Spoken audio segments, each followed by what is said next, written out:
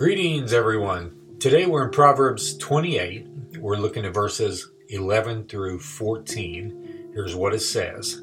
A rich man is wise in his own eyes, but a poor man who has understanding will find him out.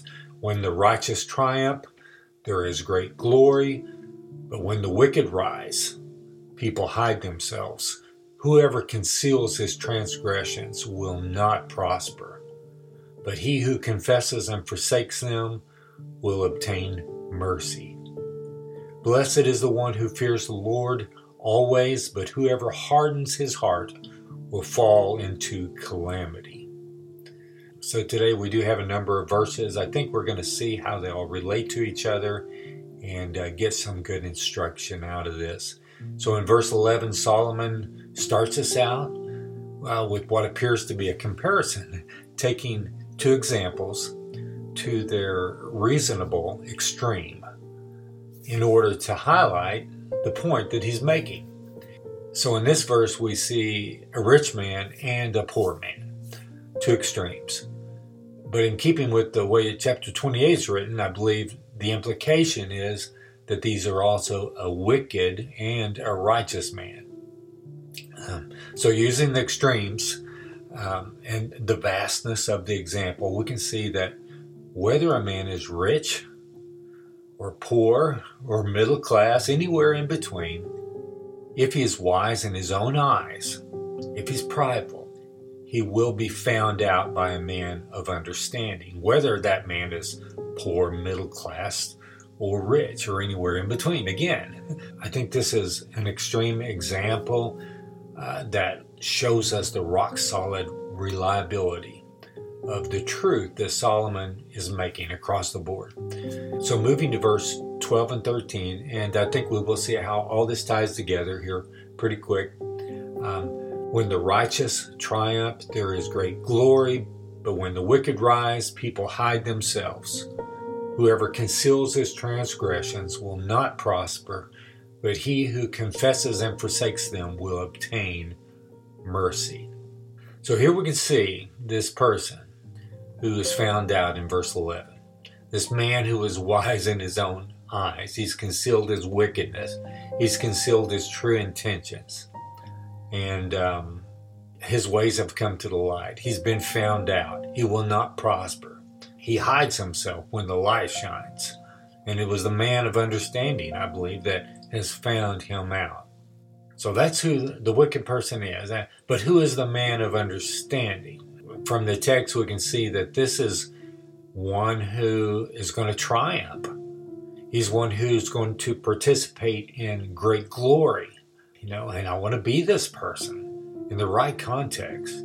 Verse 13 says, he is one who confesses and forsakes his transgressions. And this is called repentance, right?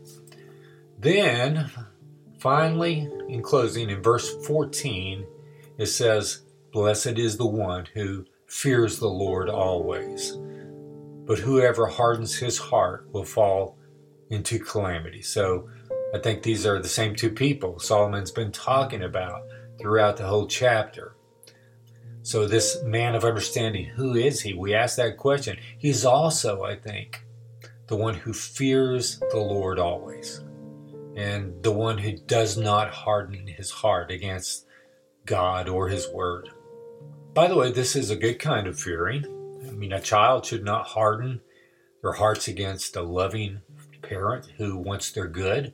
No, they should fear the thought of doing so.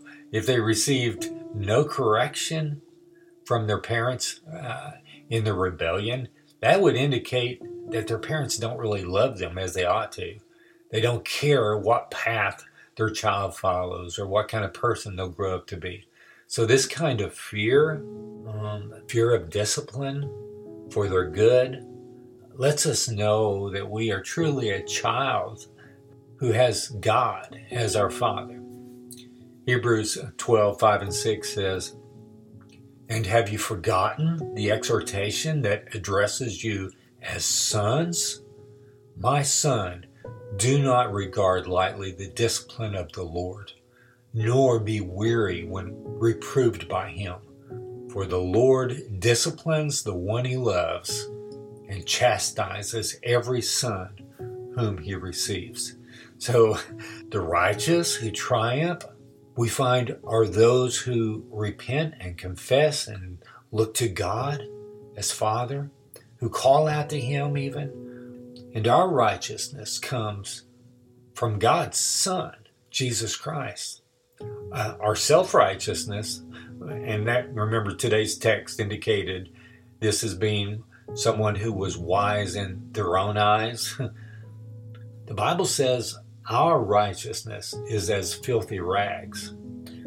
Jesus did not come to earth to give us payment for our sins, but rather he came to take payment for our sins.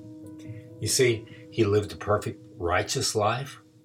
He died a wicked sinner's death. He took the wages of sin that we deserve, and he gives all who delight in him and his words, all who believe, all who have faith in him, he gives us his own righteousness, that we might be accepted by God and have fellowship with God, have relationship with him.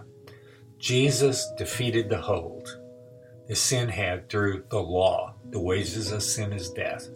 He defeated by rising from the grave. He overcame death. He overcame the penalty of the law. And God gives us that same resurrection power to have victory over sin's hold in life as we walk with him. Father God, thank you for your word today, Lord.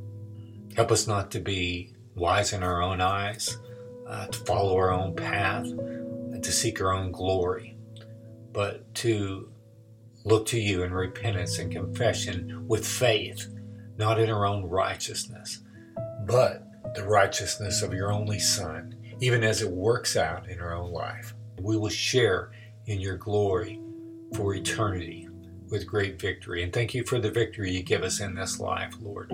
Victory over temptation, victory over sin. And thank you for loving us as children, disciplining us as we need to for our good and for your glory, Lord. We praise you. In Jesus' name,